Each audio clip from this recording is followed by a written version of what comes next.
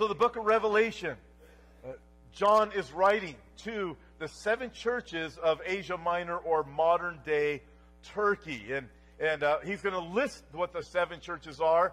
And we are going to begin in this message with the first church that he's writing to and writing about. John receives his message from the Lord, through the Lord directly, we're going to see here in just a minute, but also other messages he's receiving through visions, and angels are giving him the interpretation of the visions and so forth. But as we read right now, what John has, he's writing letters to these 7 churches, and the Lord is speaking to him. And to set up Revelation chapter 2, look back with me, please. Revelation chapter 1, verse 19. The Lord Jesus is speaking specifically to John himself. And he tells John who's been exiled to the island of Patmos, write the things which you have seen, and the things which are, and the things which will take place after this. What is chapter 1, verse 19? It is God's own divine outline for the book of Revelation, and also for how things will unfold in the history of the world. So with chapter 1, verse 19 alone, we have God's own divine outline. We see the things that are past. He tells John here, chapter 1, verse 19, write the things which you have seen. That is past.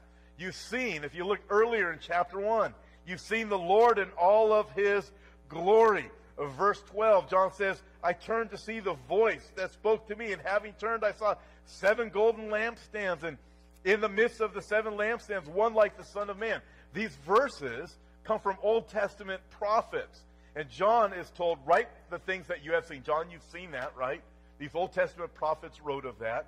So we have the past in chapter 1. And then he says, write the things which are, he also says in chapter 1, verse 19. Again, God's own divine outline. The things which are the things that are present. In the book of Revelation, that would be chapters 2 and 3. That's where we are beginning in this message. With chapter 2 and 3, you have the message to the 7 churches. The things which are, chapters 2 and 3, cover the time period from Pentecost. The Lord Jesus Christ rises, He ascends to heaven. His Holy Spirit comes upon the believers. The church age begins, the age of the Gentiles, you could say. And the things which are, chapters 2 and 3, cover the time of Jesus ascending into heaven, all the way through the time of the destruction of Jerusalem in 70 AD by the Romans, the time that John wrote the book of Revelation in 95 AD, on through the days of the rest of the Roman persecution, and then on throughout church history, all the way up to today, right now, while you are sitting here listening to this message. This covers the things which are, chapters 2 and 3, all the way up to the rapture of the church, when those who are alive and remain, as 1 Thessalonians teaches us, will be caught up to meet the Lord in the air. So chapters 2 and 3 cover the things which are from the time when Jesus ascended in heaven all the way until the church is caught up to meet the Lord in the air, the rapture of the church. And if you don't believe in the rapture of the church, come back when we get to chapter 4 of the book of Revelation, and we're going to learn all about the rapture of the church and what the Bible actually says about believers being caught up to meet the Lord in the air. So John is told by the Lord, write the things which you have seen. That's past. The things which are, chapters 2 and 3. And then write about the future, the things which will take place after this. After what? After the church is caught up to meet the Lord in the air. From chapter 4 of the book of Revelation all the way to the very end of the book of Revelation, including when Jesus returns and the millennial kingdom is set up, and the rule and the reign of the Antichrist, and all of the tribulation, destruction that comes upon the planet. Those are the things that take place in the rest of the book of Revelation. The things which will take place in the future. When we think of Bible prophecy, typically we think of that, the future, and the things that take place between chapters 4 and chapter 22. But with that, let's look at this. Verse 20, I want to help set up a little bit more about where we are going from this point, and talking about the things which are and why they matter to you today, because that's what this subject is. The Lord tells John, the mystery of the 7 stars which you saw in my right hand and the 7 gold lampstands. Here it is. The 7 stars are the angels of the 7 churches, and the 7 lampstands which you saw are the 7 churches. Well, this is kind of an interesting verse, isn't it? So let's look at this question. Here's one simple one for you. I'm going to give you 7 questions tonight, help you to follow along. You can write down the questions. I'll give you the answers too. It's like an open book kind of test. I give questions, I give answers. You get to sound really smart, and you know all about what Jesus is saying. But here's the first question. What is going on with these lampstands and with these stars in Revelation chapter 1, verse 20? Well, let's go back just a little bit. I want to do a little bit more of the foundation for where we're going, all right? Look back again, chapter 1, verse 10. John writes, I was in the Spirit on the Lord's day, and I heard behind me a loud voice as of a trumpet saying, and this is the Lord, I am the Alpha and Omega, the first and the last. And what you see, John, write in a book and send it to the 7 churches which are in Asia. Again, that's modern-day Turkey, all right? So John is writing a letter to 7 churches. That's what the book of Revelation is. These are churches that existed some 2,000 years ago, or 1,900 years ago, to Ephesus, to Smyrna. These are the names of the cities where the churches are. To Pergamos, Thyatira, Sardis, Philadelphia, and Laodicea. And then, look at this, verse 12.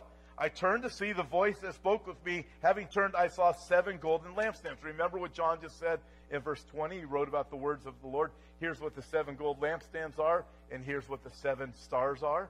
You continue reading through this. It tells us here, John writing, and in the midst of the 7 lampstands, one like the Son of Man, clothed with a garment down to the feet and girded about the chest with the golden band. His head and hair were white like wool, as white as snow, his eyes like a flame of fire. His feet were like fine brass, as if refined in a furnace. His voice was the sound of many waters. This is the description of the Lord. He had in his right hand 7 stars, and out of his mouth went a sharp 2-edged sword, and his countenance was like the sun shining. So what do we have here? The 7 gold lampstands, the 7 stars, and the 7 churches, right? Verse 20, we are told what the 7 gold lampstands are. They are the 7 churches themselves. And what else are we told in verse 20? What the 7 stars are. We are told here, look at verse 20. What are these 7 stars? The 7 stars are angels of the 7 churches. So what is going on with these lampstands and stars? They're the churches, and they are the angels that it appears to oversee these churches. Now, I find this kind of cool, personally. I remember years ago reading parts of a book by Frank Peretti called Piercing the Darkness. Some of you might remember that old book. And it's about all of the spiritual battle and the demonic beings and the angelic beings, and even in the church service. If this seems to imply, and I believe that you can also understand from reading the Bible, that churches have an angel that is appointed to them. And that's how I personally feel. Now, there are some scholars and even friends of mine that say, no, these aren't actual angels. These are pastors over these 7 churches, because the word angel means messenger. However, I can tell you right now, I am a pastor over this church, but I ain't no angel. And I look at this and I'm thinking, personally, there's an angel over the church. I praise the Lord for that. He's protecting, and we get to press forward in that. But to me, this is just so cool to think that there would be angels that are overseeing this congregation. Isn't that awesome? Man. And I'm convinced that's actually what it means here, just as it says. But with that understanding, think of it like this. So John is writing a letter to the 7 churches. Imagine coming to 412 Church on a Sunday, and I stand up here and I say, hey, brothers and sisters, the church received a letter this week, and it's from Jesus. The first thing you think is you're nuts. But in a sense, we really did, right here. A whole book full of letters. But if I were to continue on, and I would say, listen, I don't mean a message to the global community of Christian believers or something from a long time ago. I mean a letter recently dictated and specifically addressed to our congregation. Jesus has been examining and evaluating us, and he has decided to send us a report card. For me, I'd say, ouch. You know, I've gotten report cards before. And, you know, I'm going to tell you, I was not a good student. Is there anybody in here else who wasn't a good student? Okay, now how many of you are like really good students? Those kind that I was always mad at in school because I always got A's and I had to cheat and look at your paper and stuff. And I was not a good student. But my dad always checked my report card. This is way back before computers or anything, right? So, you know, you brought it home. Remember those days when you brought home your report card? They finally figured out, hey, kids don't take these home. So, or they change things on them. You know, I mean, you do whatever you can. So my dad, he was always mad at me because I pretty much was a D student. I figured I got D's, I can pass. That was it. You know, I had other ambitions in life, and school wasn't one of them. So I remember I had an F on a report card. My dad checked every report card I ever had. That was the only report card I ever had with an F. And apparently my dad was going through some personal trials, and it was the only report card my dad never asked to see. I still praise the Lord. Here it is, 40 years later. Thank you, Lord, because it would not have gone well for me. Here's the best part. You want to know what I got the F in? You guys ready for this? What? No, I did pretty good at PE. Metal shop. I mean, how do you get an F in metal shop? Here's how I got the F in metal shop. I went to class every day, but the teacher thought I was an idiot. So what happened was, all of my friends in metal shop were making these really cool scriptures, sculpted scriptures. That's Bible. Sculptures, they're making giraffes and windmills and really cool houses. Out of metal and all these cool things. I'm over in the corner pounding out ashtrays. That's all I knew how to do was take a piece of metal and I could put it in a mold and pound it out. And my teacher had enough of my ashtrays, I guess. So, anyways, but all that to say, this is a report card for these churches at the end of the first century, and that's what the Lord is issuing himself, a spiritual report card. So with that in mind, let's move on. Second question, why did the Lord pick these churches? Well, the Bible doesn't say. They aren't the largest churches. They aren't the most influential churches. Ephesus, the first church in the letter, was a big city, an important city, but the church, and then you have other churches that were much smaller cities. So why were they chosen? I think they were chosen for their sake and for ours. These letters met specific needs in those congregations. But taken as a whole throughout church history and throughout the church age, the characteristics that Jesus talks about speak to every church congregation, and they also speak to everybody as individuals that is a Christ follower. They fit every criteria. They fit the good, they fit the bad, and they fit the ugly, just like an old Clint Eastwood movie. A couple of things to note that we can learn from this part already is Jesus is watching. Wow, I remember going to Catholic school and the nun telling me that Jesus was watching me, and I was scared to death because some of those nuns were pretty tough. And I remember her saying, you can't even hide under your desk and get away from Jesus. I was thinking, well, what am I going to do then? And but praise the Lord, God's full of grace. But I read about this man who broke into a house one night, and while he was tiptoeing across the floor, he heard a small voice say, Jesus is watching you. And he stopped for a moment, and he said to himself, this must be a voice from my old Sunday school teacher. I need to get rid of that voice sometime when I'm done here ripping off this house. So he started across the floor again when he heard the voice say again, Jesus is watching you. So he turned his flashlight to the direction of the voice, and he saw a bird cage with a parrot, and he said to the parrot, what's your name? The parrot replied, Moses.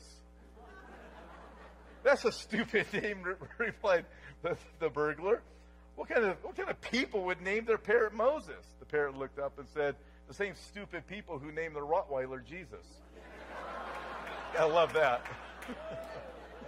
Excuse me. That's pretty funny. So Jesus has been watching these, not the Rottweiler, the real Jesus, has been watching these churches. Revelation chapter 2 tells us he walks in the midst of them. We're going to see that in a minute. And for the record, the church is made up of all believers, right? It's not just a gathering like this, but it's made up of all believers. So that means what we learn already is Jesus is in our midst. He's walking with us. He's in our presence. Where two or three are gathered in his name, he is there with us, observing the good, the bad, and the ugly. But think on this. Hebrews tells us that Jesus Christ is the same yesterday, today, and forever. So here in Revelation, Jesus carefully watched and evaluated his churches. He's the same now as then, so we can be sure that he carefully watches and evaluates his churches today. If we walk among them, Jesus also, he walks among us. So here, when it comes to the specifics of the seven churches, we come to understand that Jesus paid close attention. He examined them. He weighed them. He liked some of what he saw. He didn't like some of the other things. Also, Jesus is watching, but Jesus tells them what he sees. Here's the report card, right? What does he see? He says, I know your work. Wow. He gives a specific promise to overcomers. All seven of the report cards from Jesus, they all end with, he who has an ear to hear, let him hear what the Spirit says to the churches. Now, this means that this is applicable for them back then, but it's all of the churches. And it's applicable to us as a church body, me as a pastor, because ultimately I look at this in the church sense, I'm the most responsible person here for this. But also as individuals, we have responsibility. Number 3. However, Pastor Tom, number 3, don't these churches only represent specific eras, time periods? There are some Bible teachers who believe that. I have some friends who believe that. I don't believe it's true. I believe you can make it fit. One example is that Ephesus could fit the apostolic church of the first century. Smyrna could fit the time period of the church that was heavily persecuted by the Catholic Church and the popes when there were many martyrs. So you can start to fit each of the seven churches in various time periods, and you get to the church of Laodicea, and people say that's the church that fits the last days.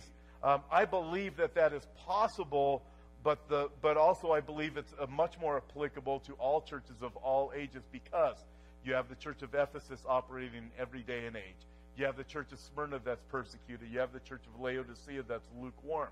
In fact, if we just were to look at today, the church of Smyrna, those are the people who are persecuted and killed and martyred for their faith. We see that happening in Arab territories. We see the persecution in parts of Asia and various parts of the world. However, we see Laodicea, the lukewarm church, the one where Jesus says, I wish you were hot or cold, but you're neither. Since you're lukewarm, I'm going to vomit you out of my mouth. Wow, we're not going to look at that today. But that describes much of what has happened to the church in America and the church of the West. So you have the various churches, the Philadelphia church, the church of brotherly love. You see that operating in parts like Africa and so forth. So we have all of these churches even operating today. So I believe all of these things are, you can put them in eras. You could do that, but really it's applicable to individuals and to churches throughout every day and every age. But with that, this is what we're going to do. We're going to go here. We're going to go to Ephesus, right about in the middle of your screen. You see it? That's in Asia Minor, as it was called in the Bible times. But nowadays we call that same territory Ephesus. And this area of Asia Minor, we call that territory, Asia Minor, we call it Turkey. And this church of Ephesus is one of the seven. They're all located in that general area near Ephesus there in modern-day Turkey. So with that, you ready? And we only have enough time to look at one today because I had quite the long introduction. Praise the Lord for you guys. So I can't go on and on and on, although I'd like to. chapter 2, verses 1 through 3, the Lord says this for John to write. To the angel of the church of Ephesus write, these things says he who holds the 7 stars in his right hand, and who walks in the midst of the 7 golden lampstands. 7 stars, 7 angels. The 7 golden lampstands, the 7 churches, right? Okay. I know your works, your labor, your patience, and that you cannot bear those who are evil, and you have tested those who say they are apostles and are not, and have found them liars, and you have persevered, and have patience, and have labored for my name's sake, and have not become weary. Let's stop here for just a few minutes. I want to note a few things. This church of Ephesus that John is writing to, Paul also wrote to the church of Ephesus. 35 years later, in your Bible, in the New Testament, is the letter to the Ephesians. So that was 35 years ago. Here, 35 years later, after Paul wrote to him, the Lord Jesus Christ is writing the report card to the church of Ephesus. Here's what's developed over 35 years. Here's how you started. Here's how you look now. So, with that in mind, look at this. Number 1, what did they do right? Well, they did some pretty cool things right. They did a good job. I read these things, and really, this was a pretty good church overall. So what did they do right? They labored. They labored for the Lord is what that means. The Greek word here indicates for labored, it indicates labor to the point of exhaustion. So much so that the Lord says, John writes this to them, that they were weary in well-doing. They persevered. I look at this, I say, man, what a wonderful statement to be said about any of us, huh? You're weary in well-doing, man. You are pressing forward with the Lord. And then the Lord also said, you cannot bear those who are evil. That did not mean, understand this, where the Lord said that, and he commended Ephesus for this. It did not mean that they were intolerant or uncaring toward the lost. It meant that they had church discipline. They chose solid, godly leaders to lead that church in Ephesus. And the Lord said, man, that is the way that you've got to do it. Also, they stood up for right doctrine. Jesus says in verse 2, you have tested those who say they are apostles, but they are not. And you found them to be liars. There's false preachers who have come in here, and you booted them out. You said, get out of here. And I want to commend you for that. They did a lot of things right, and it was really cool. However, number 5, what did they do wrong? Look at this. You ready? I did say it was a report card, right? They're not getting straight A's. This isn't the 4.0 church. Verse 4. Nevertheless, Jesus says, I have this against you, that you have left your first love. Ouch! Understand this. Jesus doesn't say you have lost your first love. You know, people say, I've lost my love for this, or lost my love for that, or, I fell out of love, or whatever. So think of it like this. He says, you've left. It was a decision that you made. It wasn't... understand it in another way. People will say, I've lost my salvation. I don't believe you can lose your salvation. I believe if you're saved, you're saved. And this isn't so much about salvation, but this is a decision that a person has made probably over a length of time, and they used to be in love with the Lord, and they've left that marker.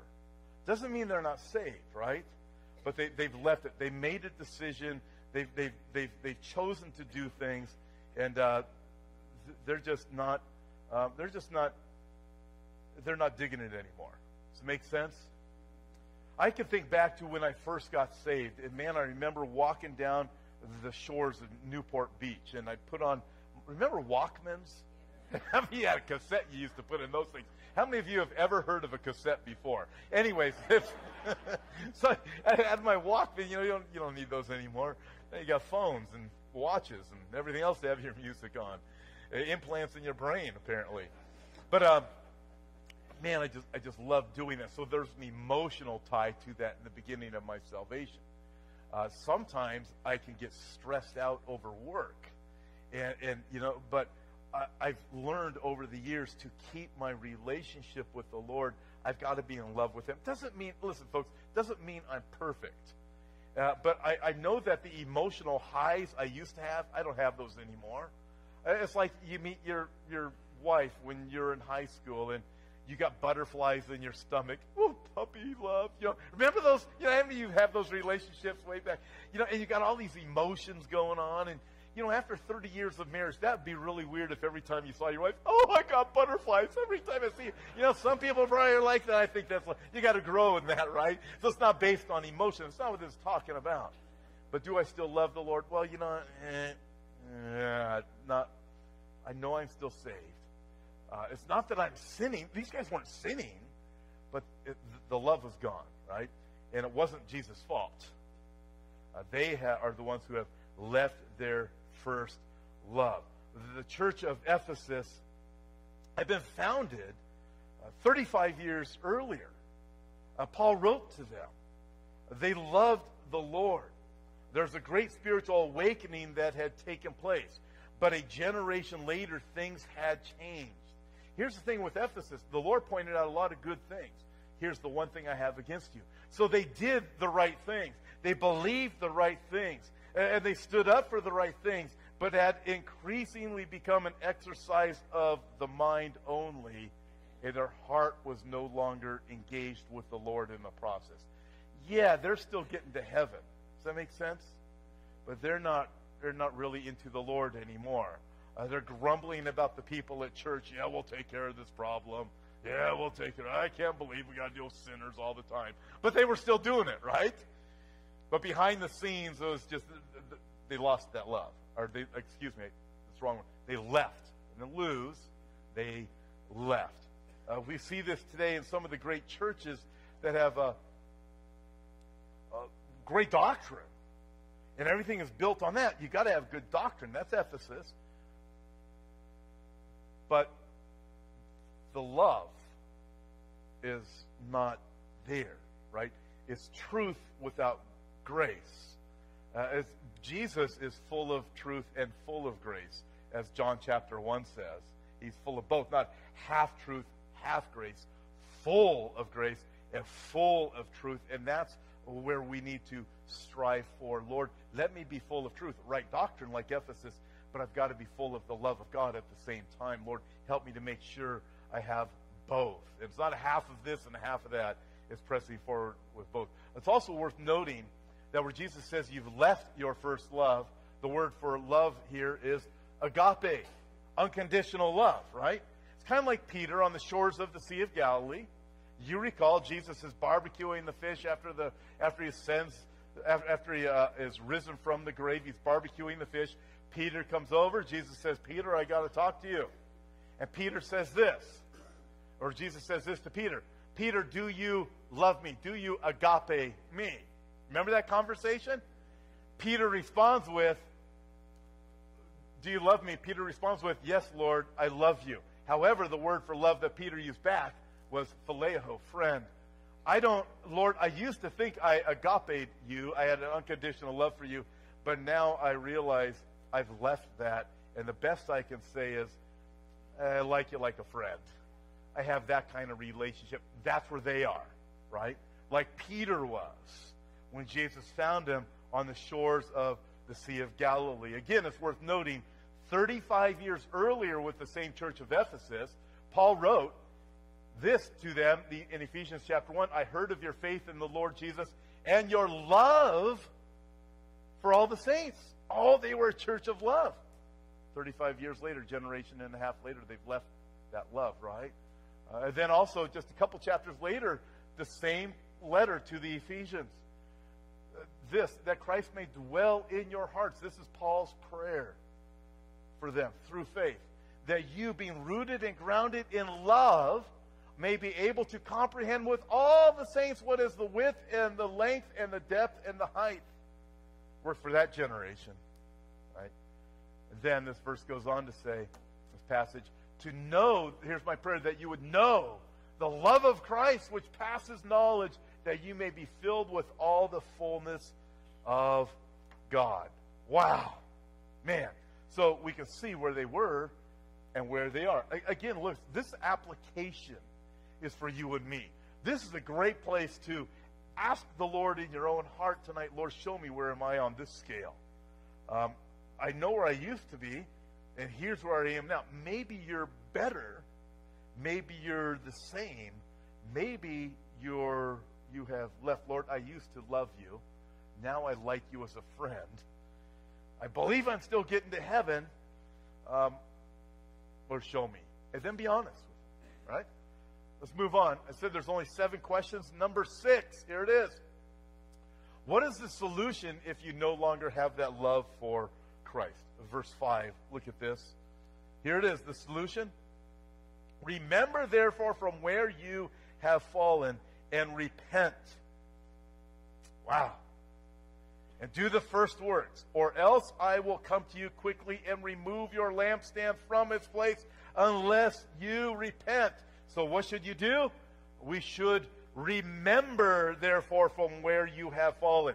Stop and think about what it was like before. Compare the current state of you to the previous state when you first came into that relationship with Christ. Make sense, right? Remember. What else does he tell us to do? Repent and do the first works. What does repent mean? It simply means to make a U-turn. Agape love. Lord, I love you with unconditional love. You love me. I love you with unconditional love. It is a choice that we make. It's not a feeling. It's a choice. It's a decision. If you find yourself waning, you make a choice. You say, I choose to go back and do that. I choose to love you like that again, Lord. I choose those first words. You make a U-turn from where you are. Lord, I'm not as hot for you as I once was. In fact, I'm kind of cold. I wouldn't consider myself lukewarm, but I'm cold. I ain't where I used to be. You remember, you repent, and what else should you do? You return. Repent, he says, and do the first works. Do what you used to do. Remember those times when you used to have all those devotions with me? What happened to them? Remember the times when you used to go up to the mountains just to get away with me for a couple hours and get out your Bible and read and take notes? Remember how you used to pray? Remember all those things, and you said, oh, I will never stop doing this, Lord. Right? Remember, return. Do those things that you used to. Do the right things. Make the right choices. Choose love.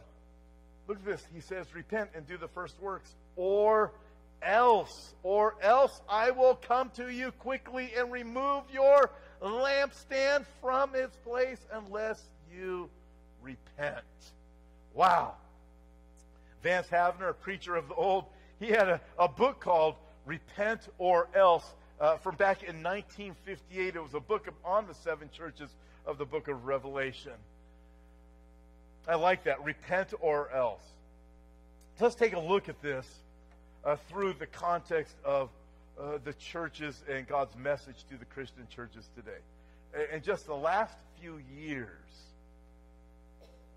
we've seen what appears to be lampstands being removed. The fire, the light being removed from churches, right? A church ought to be the bright light on the hill, right? But it appears that we have seen that. And how has that happened? I believe it's real simple. What has happened in our culture? Again, you don't have this in the Arab communities. You don't have it in the Asian communities of churches and so forth. In America, we do see this where people have made decisions, churches have made decisions. Instead of saying, you know what, this is wrong, they are entering into the place of celebrating sin. What's happened is culture has infected the church instead of the church being a light and infecting the culture. The good news is that the church of Ephesus was still pressing forward, but they've left their first love, and here's the warning, man, you better get back to that. Or guess what? You're going to be infected by the culture because the love that you once had for the Lord is gone. It ain't there like it once was. And man, it's just a matter of time before you cave to the cultural pressures. That's what I believe we've seen happen lately. Think of this. This is a Pew Research poll from June of 2017. Listen to this. This is regarding same-sex marriage. And I believe it's because of the culture, pressure, and people conforming. The support of same-sex marriage in Americans culturally was 35%. In June of 2017, the support has gone to 62%, right? So that's support. That's American culture. But the culture, listen to this, the culture has infected the churches. And even more so, possibly even worse with churches than it is out in the culture. 62% of Americans support gay marriage culturally in churches. Listen to this. 67% of Catholics now support same-sex marriage. 68% of Protestants. Wow! You start looking at that. So in the church, you can say, those people out there in the world are so bad. Well, there's 5% less out there than there is within the Catholic Church. 6% less out there than there is within the Protestant church. And you look at that, and you I mean, it just makes me go, wow. So what happens is the culture does affect churches if you have left that marker of the first love that you had. Number 7, last question. How do you stay on the right track with Jesus? Well, you got to make course corrections. Let me explain. Going down the road, it's a straight road. If you've been driving for like more than a week, you know on a straight road, you're making these constant course corrections. You can't just point your wheel in one direction, take your hand off it, unless it's one of those self-driving cars. But that's different, right? But with us, right, you have to constantly make your corrections as you're going down the road. If you find yourself going east when you are supposed to be going west, you have to make yourself a U-turn, right? A big course correction. In our lives, we need to be constantly making course corrections. Big and small ones that keep us in the place where God can best use us. We have to do it as individuals.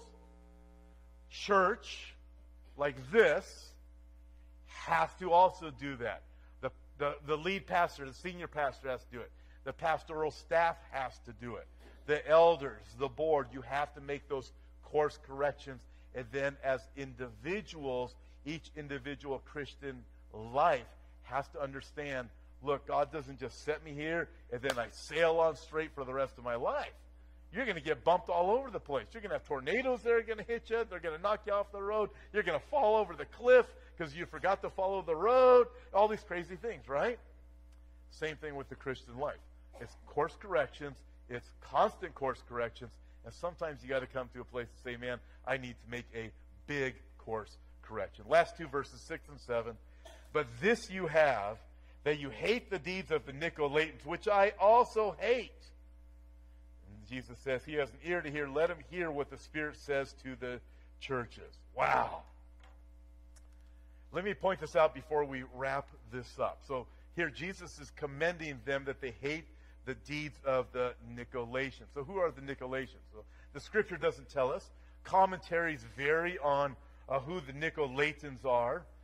It appears from many of the commentators that the Nicolaitans erred in the area of grace and liberty.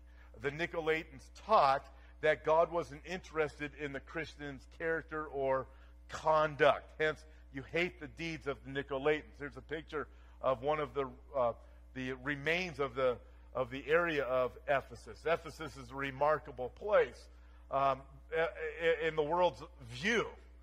Ephesus itself was famous for Diana worship, and that meant sexual orgies as part of the worship.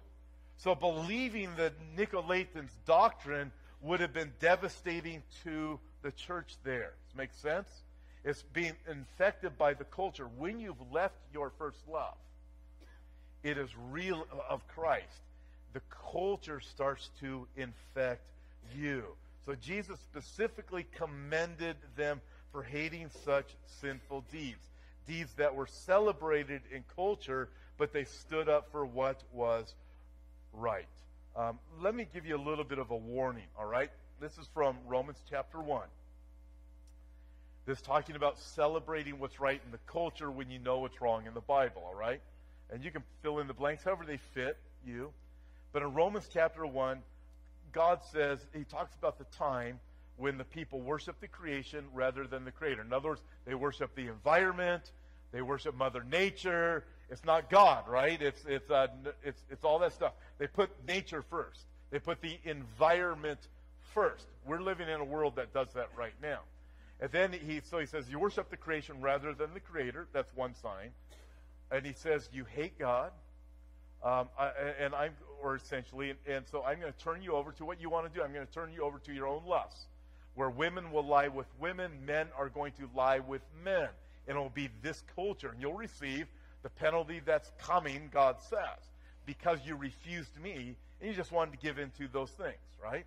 And then he says this, they will be judged, but also those who support them will also be judged. In other words, those who just culturally go along and say, hey, it's okay.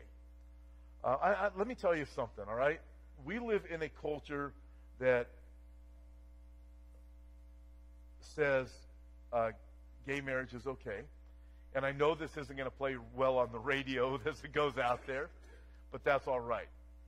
Because people need to hear the truth. And I have friends that have been homosexual and have come to know the Lord Jesus Christ. God forgives people. He forgives the woman who had an abortion. He forgives the man who forced the woman to have the abortion. He'll forgive the murderer. He forgives the thief. He forgives the drug addict. He will forgive anybody who will come to him. It's not about that. Jesus says it's the deeds, right? You hate those deeds, and it's understanding that we need to stand up for what is righteous and what is true, and they were doing that. And Jesus says this is a good thing. You stay that course. It doesn't mean you're against that person. God saves sinners. You understand that, right? All of us here, guess what? All of us fall into one category that's exactly the same. We're all sinners. If you know Christ, you're a saved sinner. God loves you. God did not send His Son to the world to condemn you, but that through Him you would be forgiven. And there are some things that are wrong and sinful, and the Bible tells us what they are. And you want to know what? Culturally, this is a big deal right now. There's all kinds of sin. Gossip is a sin. You got a gossip issue? Repent or else. Right? Jesus loves you too, even if you gossip. Amazing how that works. But He will forgive you. But what happens? Look at this. I love this. Verse 7. He who has an ear to hear, let him hear what the Spirit says to the churches. To him who overcomes, I will give to eat from the tree of life, which is in the midst of the paradise of God. I love that. He says, he who overcomes, you persevere, you go back to that place of your first love, man, and paradise of God is yours. Amen? Amen.